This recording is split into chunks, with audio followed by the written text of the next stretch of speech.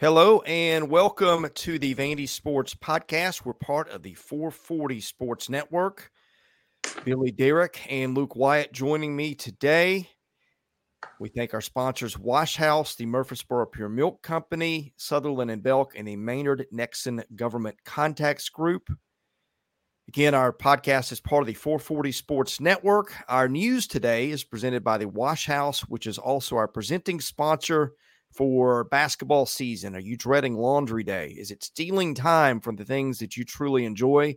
Let the laundry professionals at the Wash House take care of that for you with 2 convenient locations in the Nashville area. Just drop off your dirty laundry, and our professional attendants will give you back the one thing that you can't have enough of, which is your time. Within 24 hours, guys, you get your laundry back. It is folded. It is clean. It is fresh. It is better than what I do, I'm sure, around our place. And business is run by Steve Andrews, been a good friend of mine for 20 years, just one of the best human beings I know. The guy's got a conscience. He will work hard. He will make sure that he delivers his promise. So help out those who help our show and give our folks at the Wash House a look. Go to washhouseclean.com. Stop in today. Get your time back. All right, our topics today on the show, as well as this season's baseball content, are presented by the Murfreesboro Pure Milk Company, a family-owned third-generation milk and ice cream company located in Murfreesboro. They work with Mayfield, Nestle, and Haagen-Dazs also, but they mostly work with Purity. And let me tell you guys, I don't even know where to start with their moose tracks. If you've not had them, you are missing out on life. My kids have been making milkshakes from that lately. The turtle tracks are good too, but the milkshake flavor around the house of choice lately is the moose tracks. And you know what? Sometimes mom and dad don't know best. Sometimes the kids know better. And that is their go-to flavor. And it's kind of becoming mine too. So again, help out those who help our show.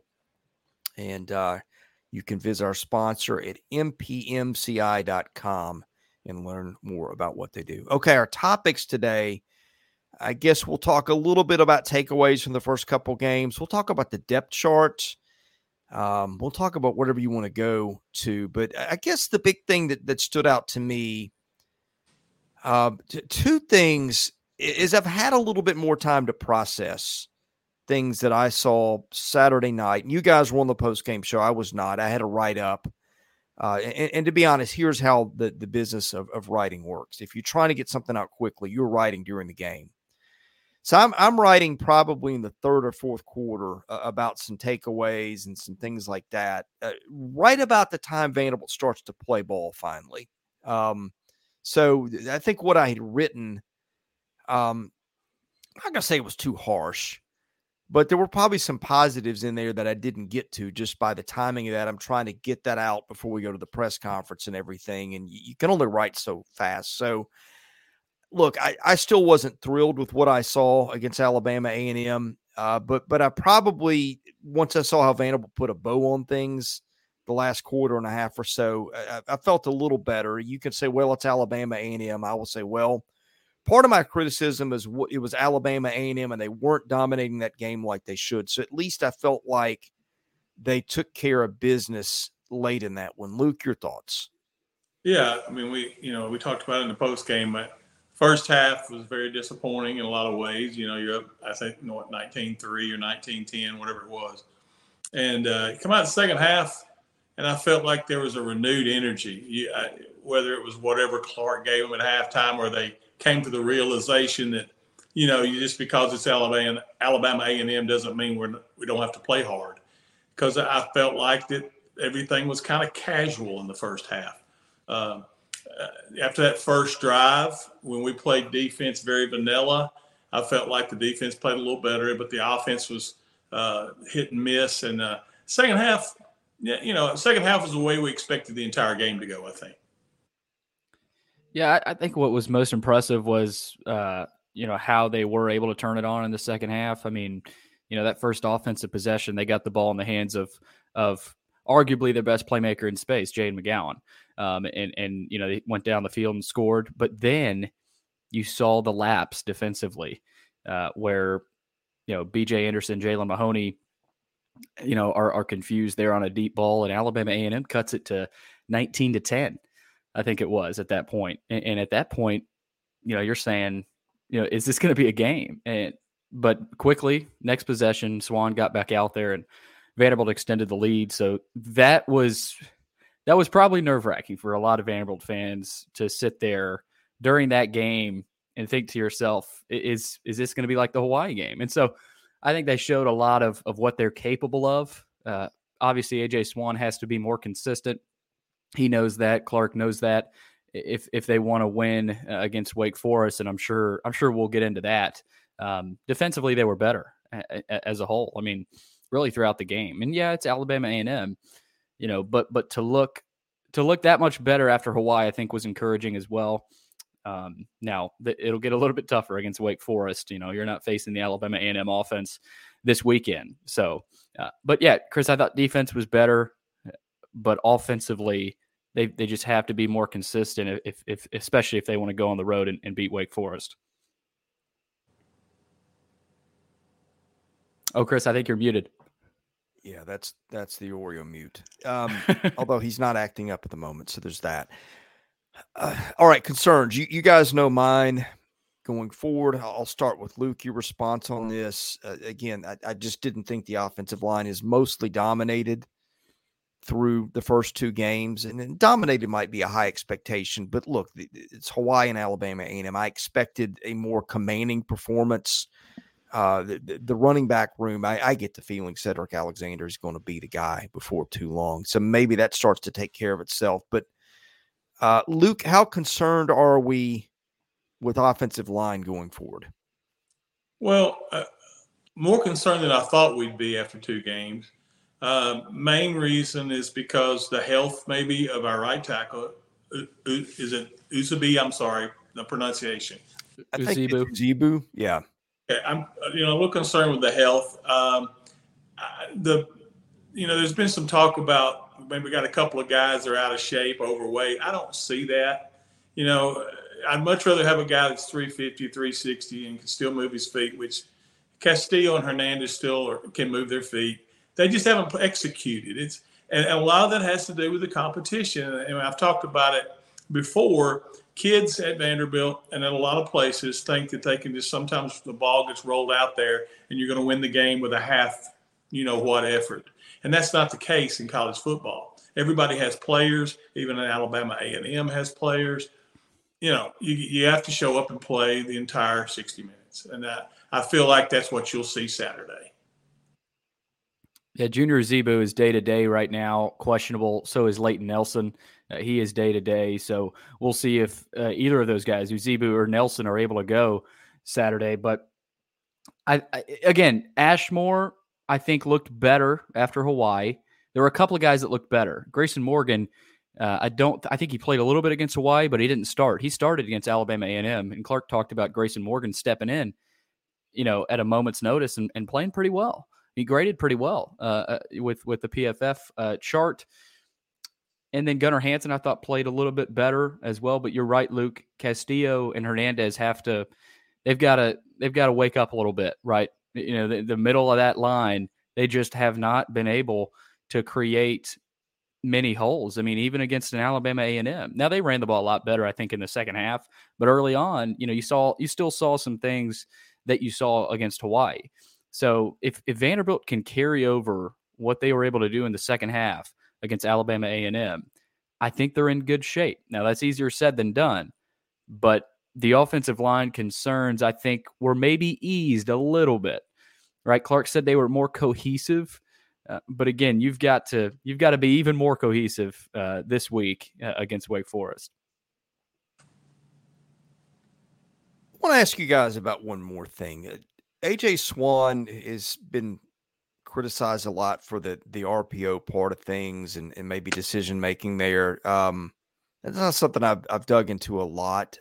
Are they better off at this point, Luke, just maybe simplifying what they do and taking that out of it? I mean, because first of all, this is not Mike Wright, right? This is not a guy that's going to burn you for 100 yards rushing if you're not careful. By the way, he went 5 for 95 on Saturday for Mississippi State.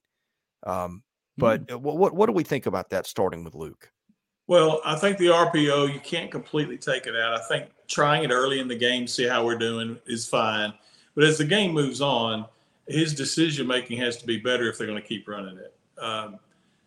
It's just, taking it out completely, I don't think that's the answer. But using it less is the answer.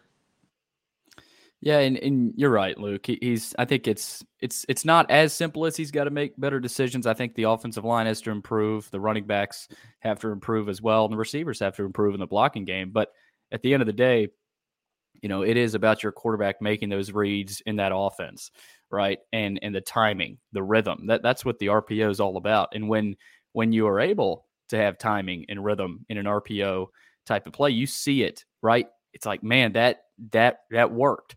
But they just haven't had that consistently.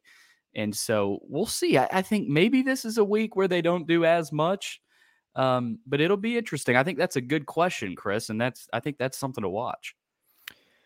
Let me give you another thing I'm watching, because it was something I heard in the press conference on Tuesday that bothered me a little bit. I'm not taking issue with anything Clark Lee said, but the conversation on Derrick Wright went from, after Saturday night, yeah, he'll be out there, he'll be fine for next week, to he's day to day. And guys, I think this secondary, I think if you're being realistic, you've got to be a little bit nervous. Now I'll give you this. I think Martell Height taking more snaps next week.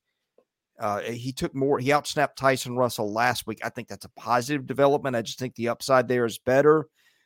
Are there going to be rookie mistakes that he makes that Tyson Russell wouldn't make? I guess we'll wait and see. But the thought of facing Wake Forest with no Derrick Wright, I'll start with you, Billy. That's concerning. Yeah, it's a scary proposition for Vanderbilt fans, especially with the game he had against Hawaii, two interceptions, and you could argue that those plays won that game. And, he's that type of player. He can impact a game like that. And, you got to believe he's going to play. I mean, a game as big as this, Clark said he's day-to-day and questionable with an ankle sprain. But my gut tells me he'll be playing. Now, he may not start. Maybe they go Sewell to start. But, again, I think he plays. My gut tells me he plays. But if he doesn't, this Vanderbilt defense is in trouble, because we saw what happened last year on the boundaries. But if you're not strong at safety either, then that really opens your defense up for a lot of potential mistakes. So, and this is a system, not just a player, right? Mitch Griffiths is still a good quarterback, but, just because you're not playing Sam Hartman doesn't mean, this is a different system. This is the same exact system that Wake Forest is running, as they ran last year. So, and you can't get in a shootout, Luke. I mean, you're not going to win a shootout against Wake Forest. Now, maybe some things go your way, and maybe you do win a game 42-35, but I don't see Vanderbilt winning a shootout. So they've got to have Derrick Wright. My gut, Luke, tells me they will. Well, I think Derrick will play. The decision Clark has to make is it better to start him or wait and see how the flow of the game goes and see if you need him? I think we all think that we need him. But I want to push back a little bit, Billy. I do think it'll be a high-scoring game. Not necessarily what we call a shootout, but I think it's going to come down to who doesn't turn the football over. You give any extra possessions to Wake, and we're in trouble. And the same thing, I think, with them. If they give us the ball in their territory, we're going to capitalize as well. So that's the reason why I do think the game will get in at least to the high 30s for the winner. Clark knows this offense as well as anybody. That doesn't mean they're going to do a better job than they did last year. But I do think having known Clark the way he is and the way he throws himself on this film study, he's going to have some things up his sleeve to slow down that slow mesh and that hang and bang pass routes they run. But it comes down to the execution of the players. he can draw things on the board all day long. But if the kids can't execute the plan, then we're going to have some trouble. But I do think Derrick will play. Luke, here's my concern with what you're saying, and I'm not faulting the logic there of why he would, especially if it's okay. Can we get by without him with Savion Riley or whoever that is? But the flip side is, well, you can be down 14-0 to Wake in 5 minutes if things don't go your way, and that's not the place you want to be either. No, I agree with that. I guess what I'm saying is this: if you start him and you play him and then he can't play, then he's out and he's done for good. If you can get to halftime, this game you play to get to half and see where you're at. Now, if, like you said, if we get down 14-0, you got to go ahead and put him in the game. But you can get down 14-0 with him playing as well. And I guess my thing is, okay, the less minutes in the game, let's have Derrick for the final 30 minutes in the first 30. That's just my opinion. Did we get clarification on what the injury was, or are we going on hockey? Okay, ankle. Okay. Yeah. Well, I mean that's better than hamstring or something like that. So, and I'm not a doctor, obviously, but I've been around it a ton. If it's not a high ankle sprain, the chances of him playing and being effective are much better. If it's a high ankle sprain, those things take some time. Well, and I'll say this, Clark also talked about this week that they don't, this isn't a situation where you have to have Derrick practice a couple days, right? Because he has the experience. He could go this week without practicing, but still be ready to play. So I think that's another thing to watch, just because he, like tomorrow, Chris, Thursday, if Derrick doesn't go, I don't know that necessarily means he's not playing. Right. So I think that's something to watch too. Derrick Wright's an experienced guy. He's mature. He's smart enough to know, whether he can go or not as well. So I think that's something to keep an eye on as well. Yeah. And to your point, Billy, how many days were you at fall camp where he didn't participate at all? I mean, it was more majority than not. So he's kind of gotten used to this. Okay, I'll rest up and not play. And lo and behold, he shows up against Hawaii and is all world. So there's that. All right, guys, one thing we've not gotten into that I think has probably been Vanderbilt's best attribute this season is special teams play. Brian Longwell blocked one punt, maybe two. I mean, in the press box, they gave it to Langston Patterson. I think that's what we thought. I think there were some rumblings later that Longwell got it. I've not gone back and watched the replay of that second one. Still not quite sure what they've got in the kicking game, but they haven't missed a kick yet either. So there's that. And you've got Matt Hayball, who's been pretty good and is about that close on several punts from being a whole lot better if they can down those balls at the one. Is special teams, and I'll start with you, Billy, is that a place where Vanderbilt has got a decisive advantage in this one? And I say that not really knowing what Wake has got. Yeah, I don't really know a whole lot about Wake has, but what we do know is what Vanderbilt has, and what Justin Lustig has done with that unit is remarkable. They ranked 117th in special teams prior to his arrival, and they were 127th during his first season. In 2022, they jumped to 44th in the nation, and they'll probably be borderline top 25 this year. I mean, that's how that's how good they've been in just 2 games. I know it's a small sample size, but they rank 10th in the nation according to ESPN's FPI, and they've got an efficiency grade of 97, almost 97. We've seen the kickoff return. We've seen the long punt returns, right? And Clark always talks about winning in the margins. You have to, if you're Vanderbilt, especially in games like these, Wake Forest, Auburn, Kentucky, Missouri, Florida, if you don't win in the margins on special teams, you sort of take yourself out of part of the game, right? And so I think my gut tells me they've got a better unit than Wake Forest, but we haven't talked a ton about Matt Hayball, but that's probably a good thing. I mean, Matt Hayball continues to impress. I think you said he had a 62, Luke, against A&M. So, if they can continue this, this is a good sign. I mean, Longwell, a freshman, right, gets a block in his second game ever.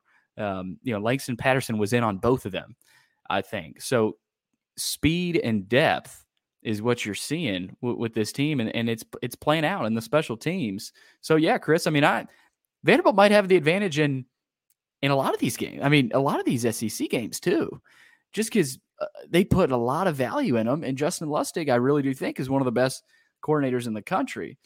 It's hard not to be positive about this unit. Now, knock on wood, they could go out against Wake Forest, get a punt blocked, miss a field goal, and a lot of this goes out the window. But I really do think that's something to look at in this game. And if Vanderbilt can win the special teams battle, that's one less thing you got to worry about if you're Clark Lee. And, then if you don't turn the ball over, that's the formula. We hear Clark talk about the formula. Special teams is a huge part of it. So I've been really impressed with what Coach Lustig's been able to do. Yeah, Coach Lustig, in my experiences at Vanderbilt, is the best special teams coach we've had since Ken Wisenhunt. If you look at the Wisenhunt special teams when he was here with Dowhauer, that was the only part of that football team that was really, really good.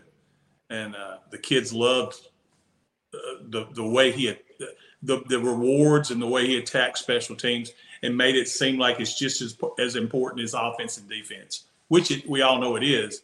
But convincing kids of that aren't playing on either side of the ball and all they have to do all day is run down the field on a punt or a kickoff, getting those guys to run through a brick wall for you. Lustig's got that going on, and all the techniques and special teams. It's very intricate. If you're off by some of your steps, the way you hold your lane, if you're off just a hair, it can make all the difference in the world in a 12-yard return and a 60-yard return. And Justin does a terrific job with that. Yeah, that's a good point. Those little details. I had an NFL special teams coach. I don't know if he's a coordinator, but he was certainly on the special teams staff. Tell me one time that when you see an extra point missed, it's generally on the snap or something you didn't see. So it's just those little precise things that make a difference, and they've been very good in executing those. Okay, guys, I'm going to bring up one more topic before we go to the mailbag, and you guys are welcome to bring up others if you think of things. But I feel like we don't talk a lot about Will Sheppard, and we're not right now because I think we all kind of know at this point what Will Sheppard can do. And I think once we almost take Will Sheppard for granted right now, which probably isn't fair, but that's also a statement about him. But the guy that's really caught my eye is Jaden McGowan, because I had some questions about Jaden McGowan. Started out last year like a house on fire. Wasn't so good in the second half. We find out later, hey, he's dealing with injuries, missed part of spring with another injury. And I think, boy, fall camp is kind of a distant memory now, but it feels like he even missed some time in fall camp just with load management stuff. He has come out like a house on fire. He's right there with Sheppard on the stat sheet for receiving. He had that kickoff return for a touchdown. I think Junior Sherrill, honestly, coming in and looking so competent right away, and you saw a 35-yard catch Saturday, I think that and health had probably pushed Jaden McGowan to the point that I think he's starting to live up again to what everybody thought of him this time last year when he was making some plays. Yeah, he looks more aggressive to me. He catches the ball and he goes, and he knows that he's really good. Last year, you saw some ball security issues, and it just, a lot of it was just freshman stuff that a lot of freshmen struggle with. But I still look back, Chris, at the beginning, first drive of that second half.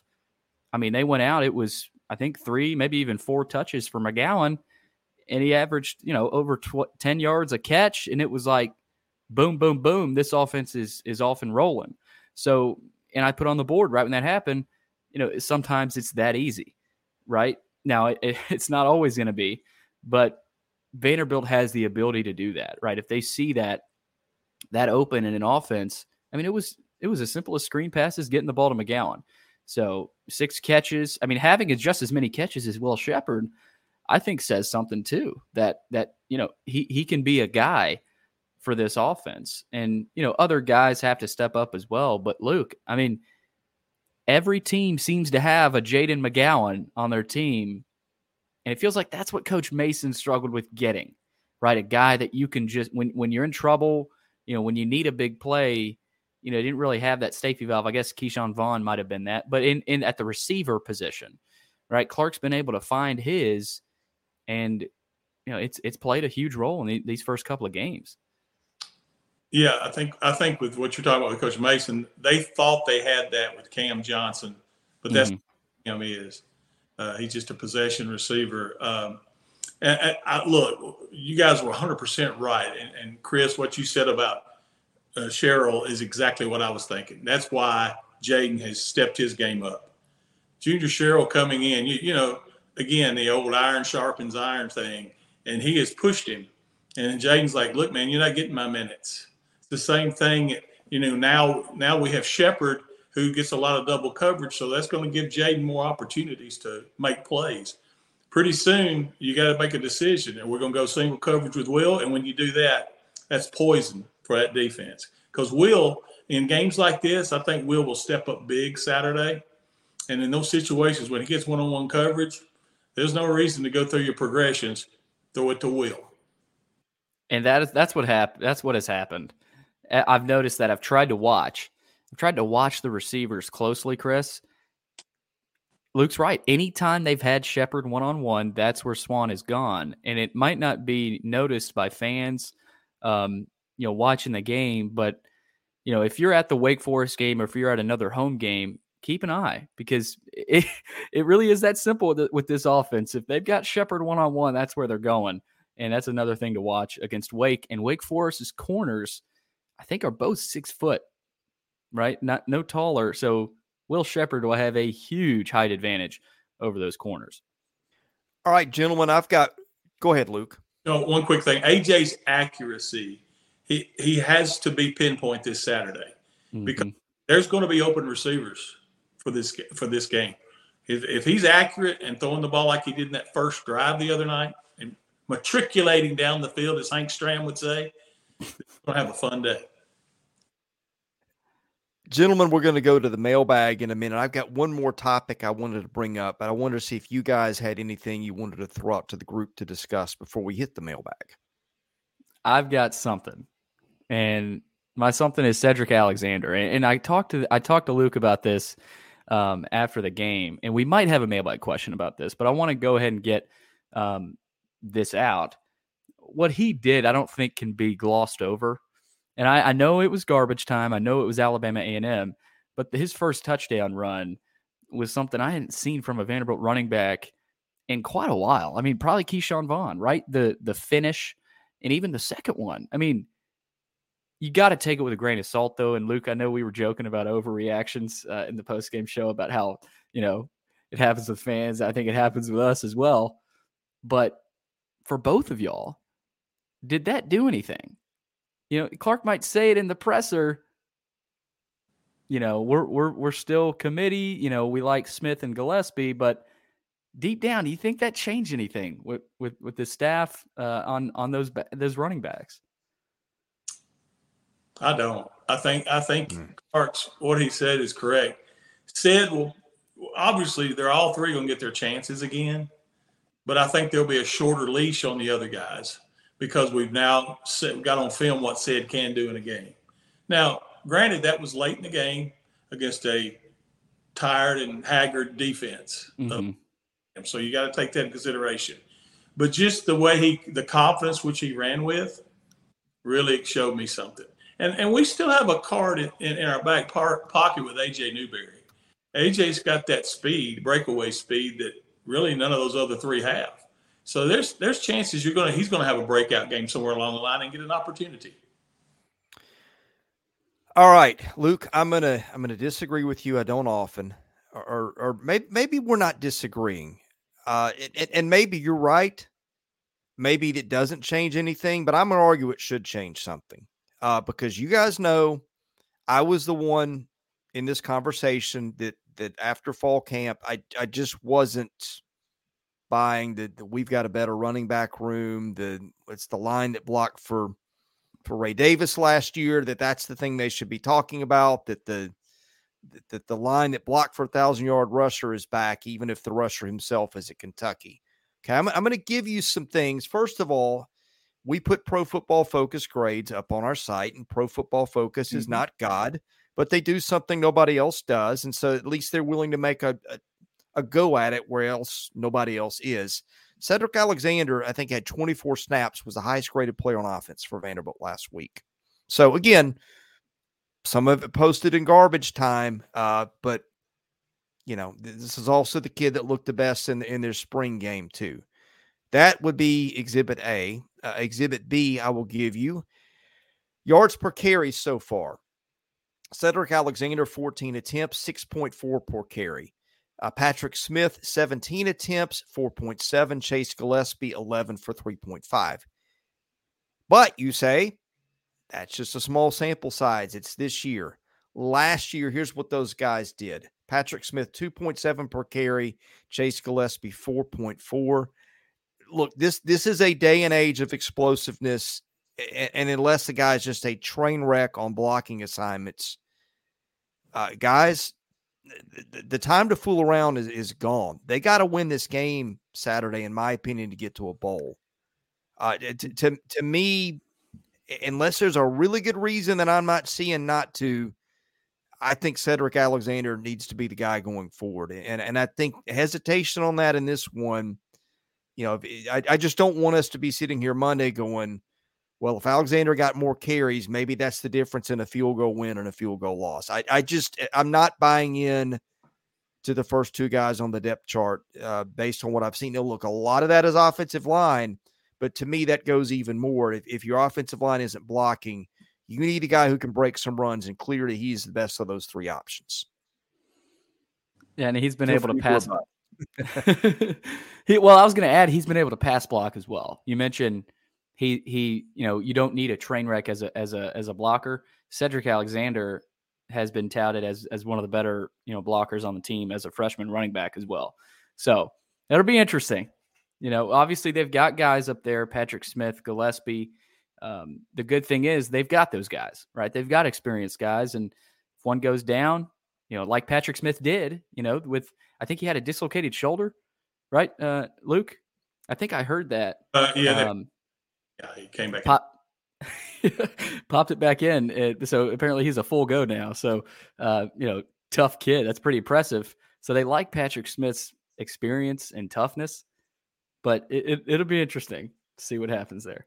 Yeah, Chris, let me rebut a little bit on what you said, and that's fine. We just differ on that. But what the coaches think is this, and they have to deal with this on a daily basis. Okay, let's say Sed becomes the feature back. If he becomes the feature back, Patrick Smith and Gillespie, now you've got a problem in that room, and I'm going to tell you why. If Sedrick gets hurt, you've got to go back to those two kids. And unfortunately, I'm not saying this is right, but unfortunately, a coach has to think in those terms. Look, I know Sed's the best guy right now, but if I take all these carries away from these two guys and they become minimalized, then if there's an injury, they're going to be like, okay, I'll just transfer. That's the kind of crap you have to think about nowadays, unfortunately. So that's the reason why I still think those guys will still get some carries. Well, and to your point, what happened, what was it, game 4 last year? Rocco Griffin. Rocco Griffin took off. There you go. And you have to think about that. You do. Yeah. Because unfortunately, in the next 10, 11 weeks, one of those backs is probably going to get hurt, or not necessarily injured, but dinged. I think as a coach, you have to think about those things as well.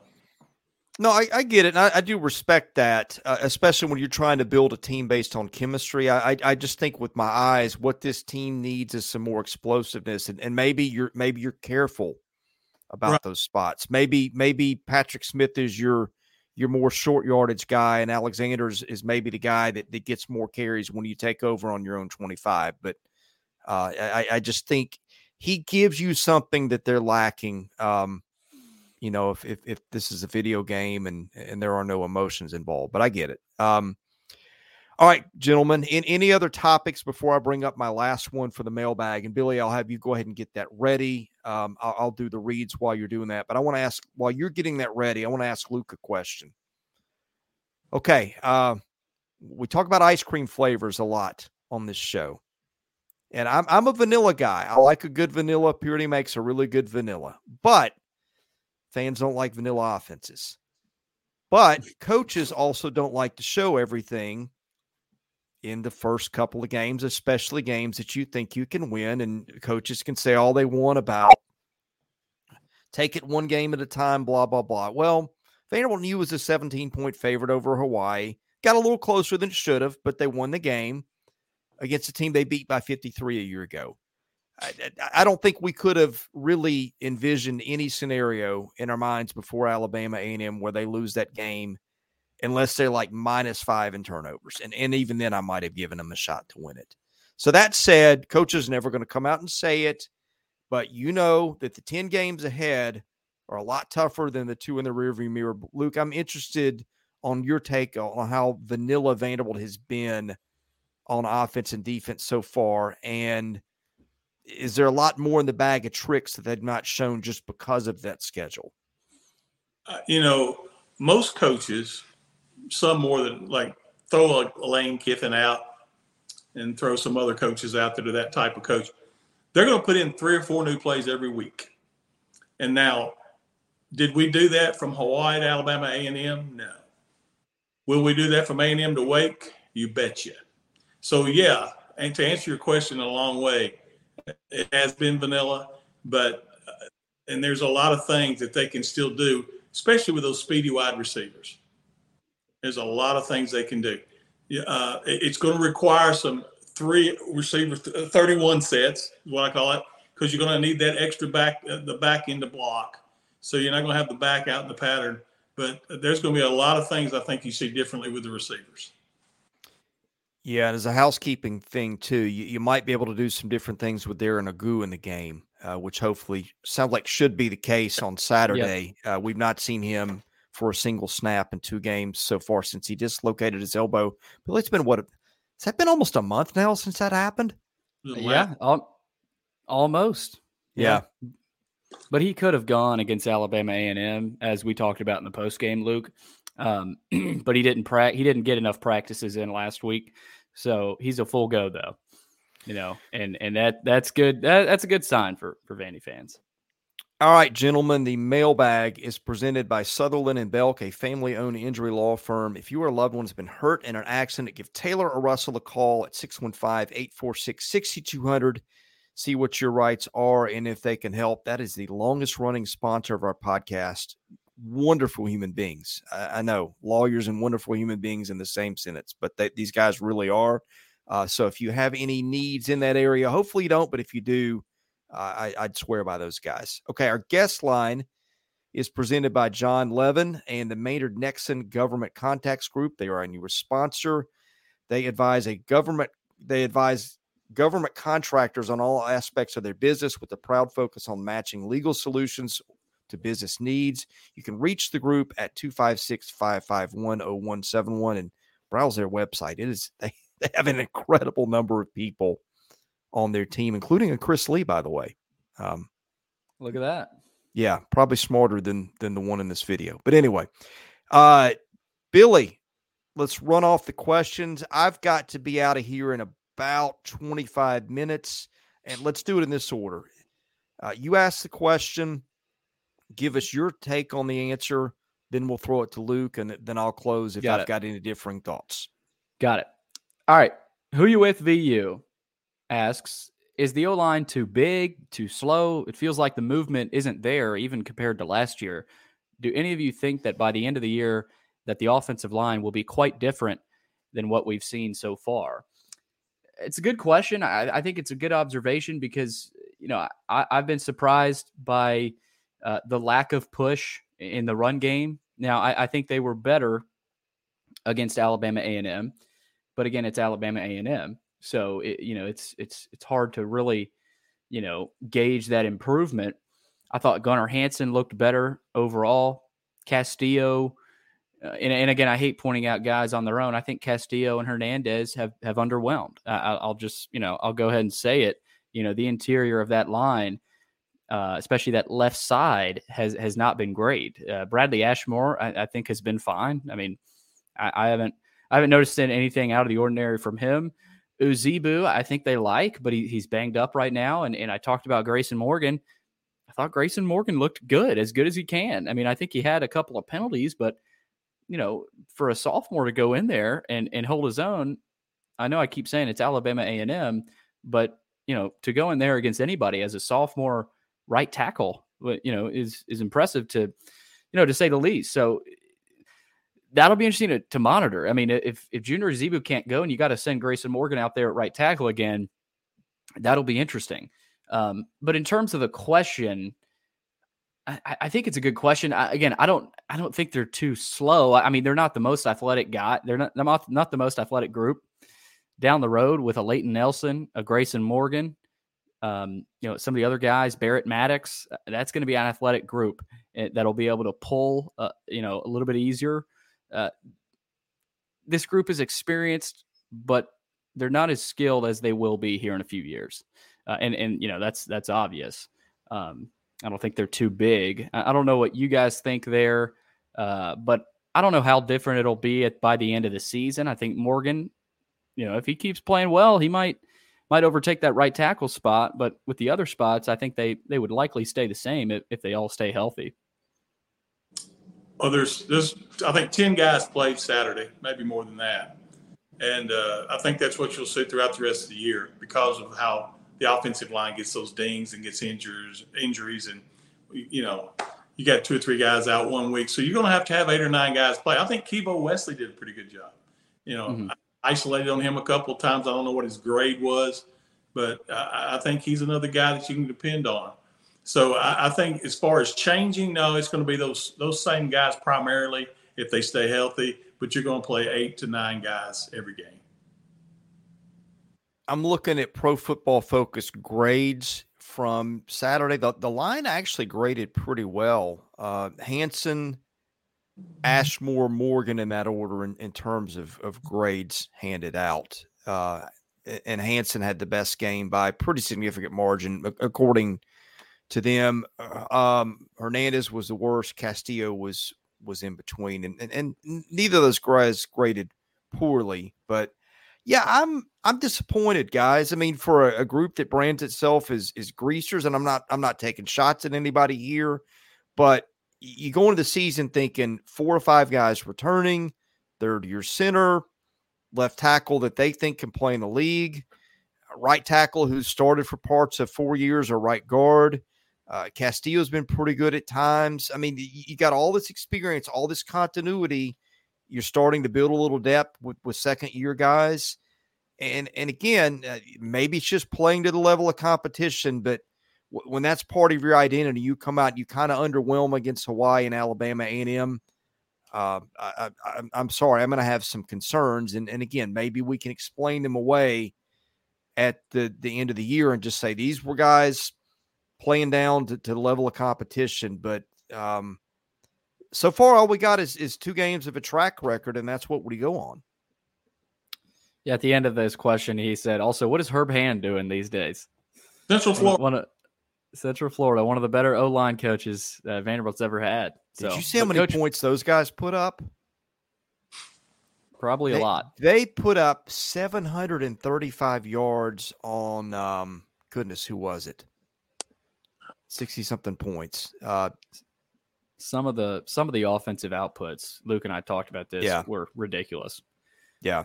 Oh, Kent State, I think it was, which plays Georgia. I think that's it. Kent State's probably the worst team in the FCS. Yeah, they just lost FBS players. Kent State lost like 40 players to the portal. I think they had 1 returning starter. I think that's who they beat. I could be wrong, but Central Florida just put up some video game numbers on them. And remember, this is the era of the shortened game with the clock. Right, shortened in parentheses. Yeah, they just make it up in commercials. That's it. You're right. VU Matt 23. He asked about Sedrick Alexander. We talked about that. So go back. I'm sure. Hopefully Matt ended up listening to that. Nash Native 615. What is the floor for showing improvement 1 year later in this matchup? It's a good question. I mean, the floor, I guess, would be, I don't know. It's hard to say because last year Vanderbilt shot themselves in the foot. Vanderbilt was down 3-0 after the first quarter. Right. I mean, they were in the game, and then Mike Wright throws the pick six, and you felt all the air come out of the balloon, and the balloon being the entire stadium. It was one of those plays early in a game where you watch it live and you go, I don't know why, but this game is over, right? Vanderbilt just felt that way. You can't have that. And I think there's reason to believe you won't.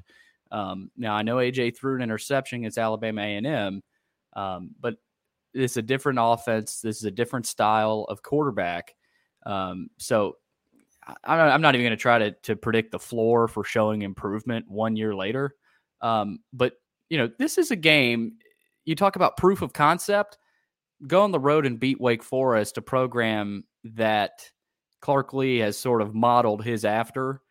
You go beat them in year 3 of the growth of your program. That might not be a statement nationally, but in Nashville with this program, I think that'd be a statement. The floor, I mean, maybe covering the spread, but that's kind of a tough way of answering it. I go win. I mean, I think if you win this game, you're sending a message to the rest of the league saying, we're not just going to bow down, especially on the road.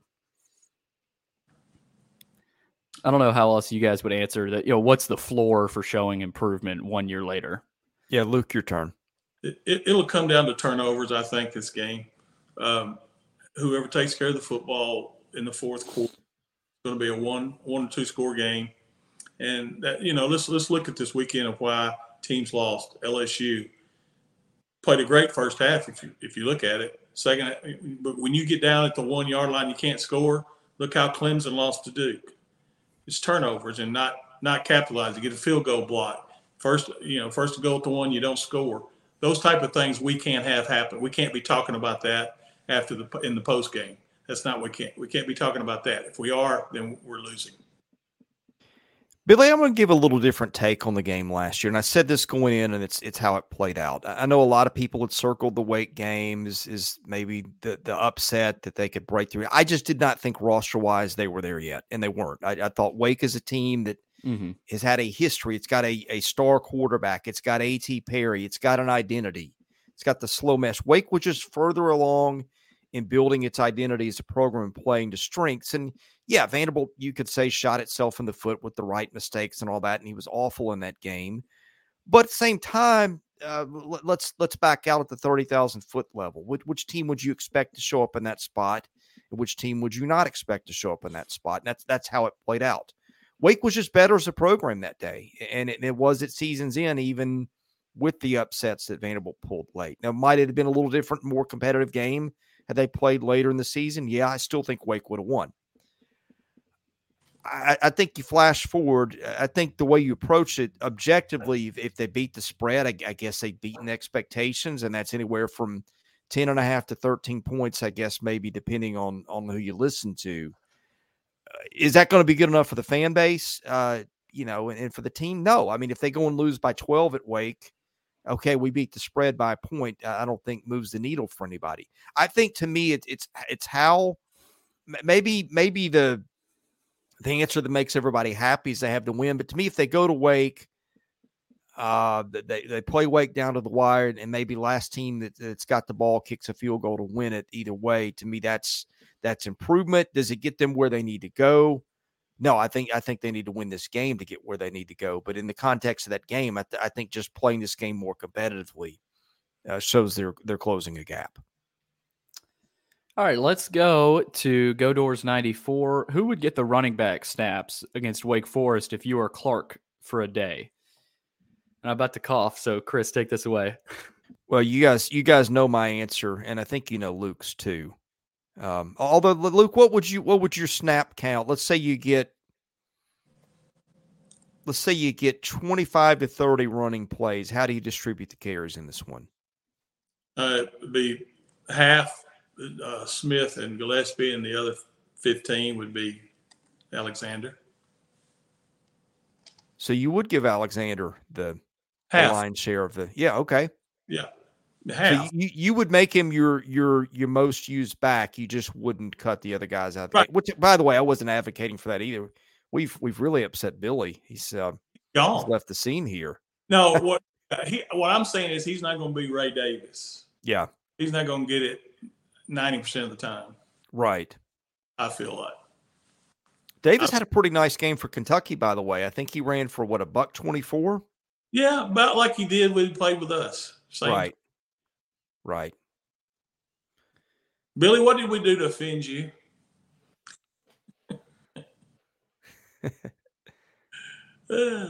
We can't hear you. I think you've got it on mute.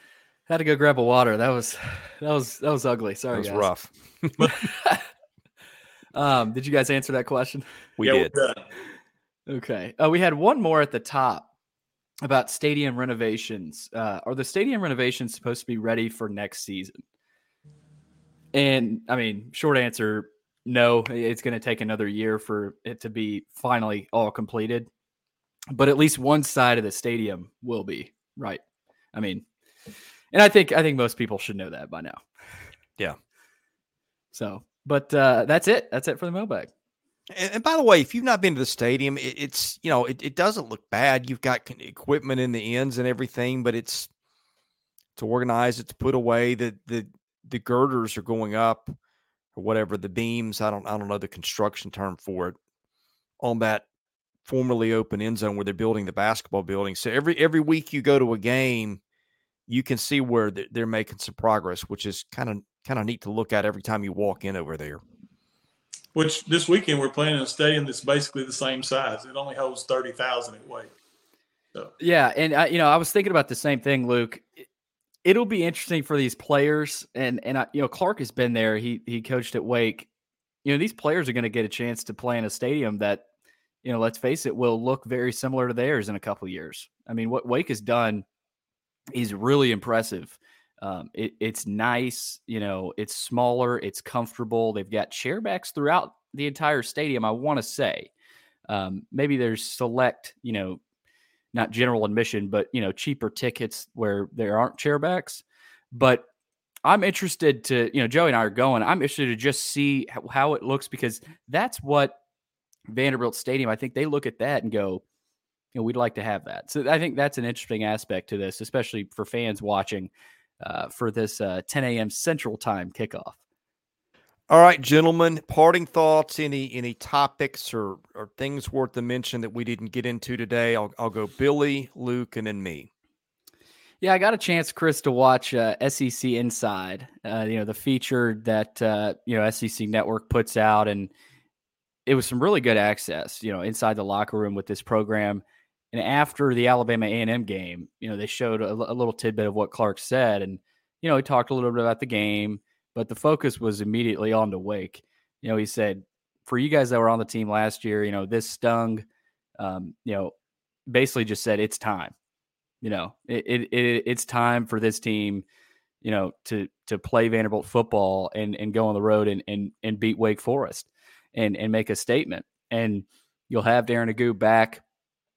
AJ Swan, though, it's time for him, right? It's time for him to show himself to the country. And this sort of reminds me of going on the road against NIU, right? I think this team likes going on the road. I think Swan, there's certain players in this team that, they've got that chip on their shoulder. So I'm interested, Chris, because there are still a lot of unknowns with this team, right? We talked about offensively how they've been vanilla. Well, that'll change, as you said, Luke. So I'm excited. I'm excited to be up there for it. But Vanderbilt fans, I know, are nervous, and they should be, because, and that's a good sign, right? You've got something to be nervous for, and it hasn't always been that way. Well, I'll say this. I think, and I'm I was joking with you, Billy, the other night that I need to go to Vegas. I've been so close on the first two. No turnovers. Or if the turnovers are even, then Vanderbilt will win the game. But if we give them short field and that type of thing, we will lose by 10 to 14 points. All right, here's my final thought, gentlemen. Most important game for Vanderbilt since the 2018 Texas Bowl. I guess they actually played that in 2019. But I don't see any way around it. You could go back and say, well, Tennessee a year ago, and maybe so. I just didn't think they had a realistic chance in that one if Tennessee showed up. You saw how that played out. So that might be a lot of pressure to put on a team, but at some point in your rebuild, you've got to face one of those moments. And I'm eager to see how they handle the challenge with a lot at stake and frankly, a lot to lose if they can't pull out a win in Wake Forest. Because I think at that point, it becomes very hard. Now, I say that. I think that some of the teams in the East, I don't think South Carolina's as good as people thought. I have some questions about Kentucky. I have some questions about Missouri. Who am I leaving out here? Florida. Florida. I mean, Florida's a winnable game wherever they played, I think. So I wouldn't say it's impossible for them to get to a bowl, but to me, it's very hard to conceive of a realistic way that they do it because I just don't think the margin for error, while bigger than last year, it's still not huge. So that's my parting thought. Most important game that this program has played in 5 years, I believe. And I'll add this too. Last year, if they were to beat Wake Forest, they're a bowl team, right? And I know hindsight, is 2020, but they know that, right? They know if they beat Wake Forest this year, it's a little bit easier to get to a bowl, right? So Oreo closes us out. Yes, we've excited him. He's excited about the possibility of a bowl game. That's what he's saying. All right, guys. Thank you to everybody for listening. The podcast has always been free. We always plan to keep it free, but here's how you can help keep it that way. If you give the podcast a review and a 5-star rating, that helps us get noticed wherever you get your podcasts. If you are listening and you've not subscribed to VandySports.com, you get some things over there that you don't get here. It's $99 a year or $9.99 a month, however you like to do it. I think maybe 10 to 15% of our audience are paying members over there. So if a lot of people listening did that, if we bumped that percentage up significantly, that would really affect things. Could maybe buy a muzzle for the dog. That might be a good investment on things. Anyway, subscribe to our YouTube channel. That's free. Subscribe is just a follow. So do that. That helps our analytics over there. And if you're interested in sponsoring something, we still don't have a sponsor for football content. Drop me a line at chrisley70@gmail.com and I'll answer that. Thanks for listening and watching. We'll catch you again soon with more episodes of the Vandy Sports Podcast.